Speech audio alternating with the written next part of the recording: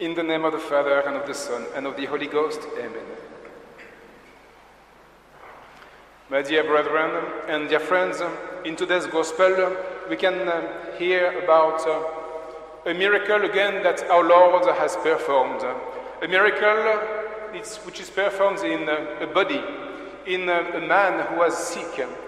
And this disease is called the dropsy. Actually, to be honest, I never heard, of course, about what dropsy is before reading, before meditating on the Gospel. There is a visible sign.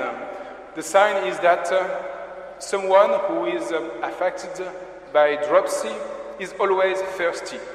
And the more he drinks, the more thirsty he is still, and the bigger his body gets. So this is an important sign, because you see, the sin takes place at the house of the Pharisees, and what happens in the body of one man happens in the heart of others.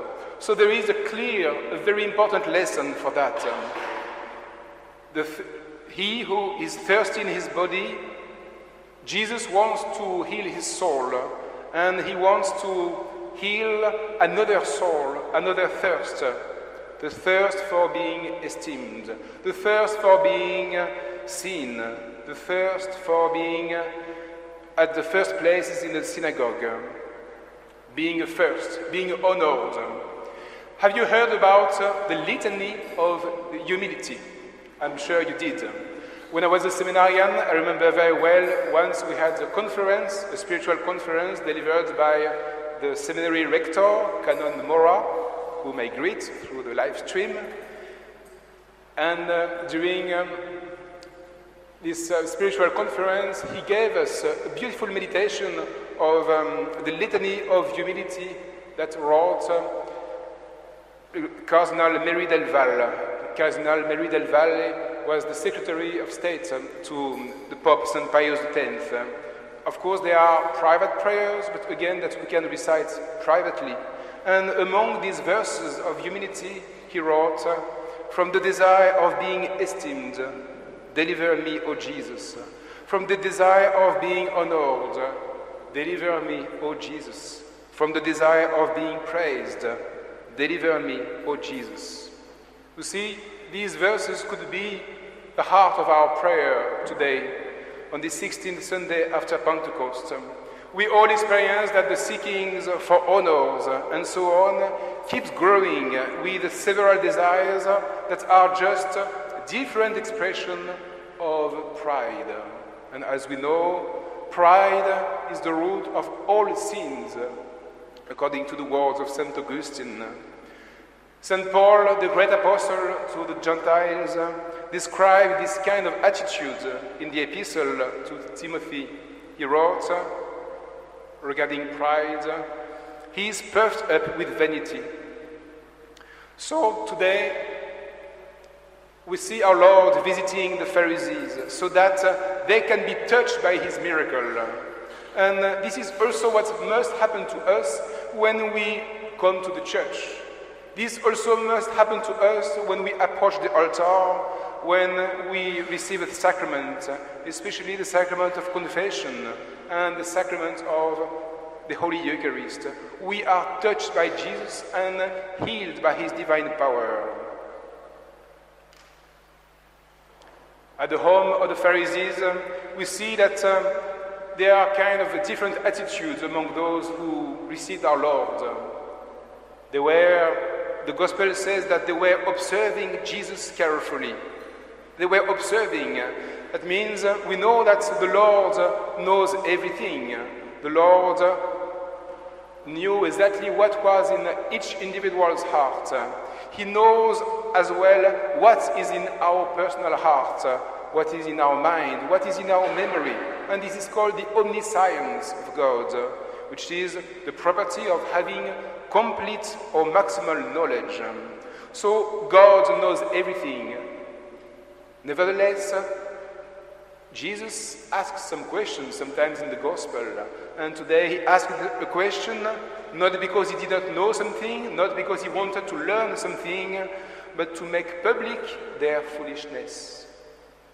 And the second step was for them to keep silent. They were silent, observing, then being silent, including the man who was sick. He was silent as well. The man with dropsy does not ask Jesus to be healed. This certainly looks a little bit like us sometimes in our spiritual life, and perhaps out of fear of the watching Pharisees. Yet Christ knows what he desires in his heart. So we have to observe Jesus. We have to keep silence, but then we have to look at our Lord with the eyes of faith. In the Gospel passage, we see that both the Pharisees and the sick man look at Jesus, but with a very different look. The Pharisees look at Christ with skepticism that will not be overcome by any miracle, whereas the suffering man looks at Christ with the eyes of faith. So today, dear brethren, let us just simply think what are our intentions when we look at the cross, when we look at Jesus, when we approach the altar. Let us remember these three attitudes: observing Jesus, keeping silence, and having this look of faith. We must pray today during this Holy Mass so that the Lord, with His grace, can really help us, and we can cooperate with His grace to see daily things with the eyes of faith. We must pray so that we may never take for granted the graces that He gives us.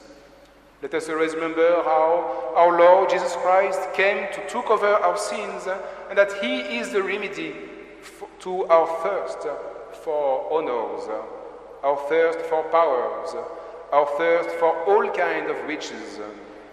These are the sentiments that the Church makes available to prevent us from an external practice of our Catholic faith, only external, and to touch a deeper part of our heart.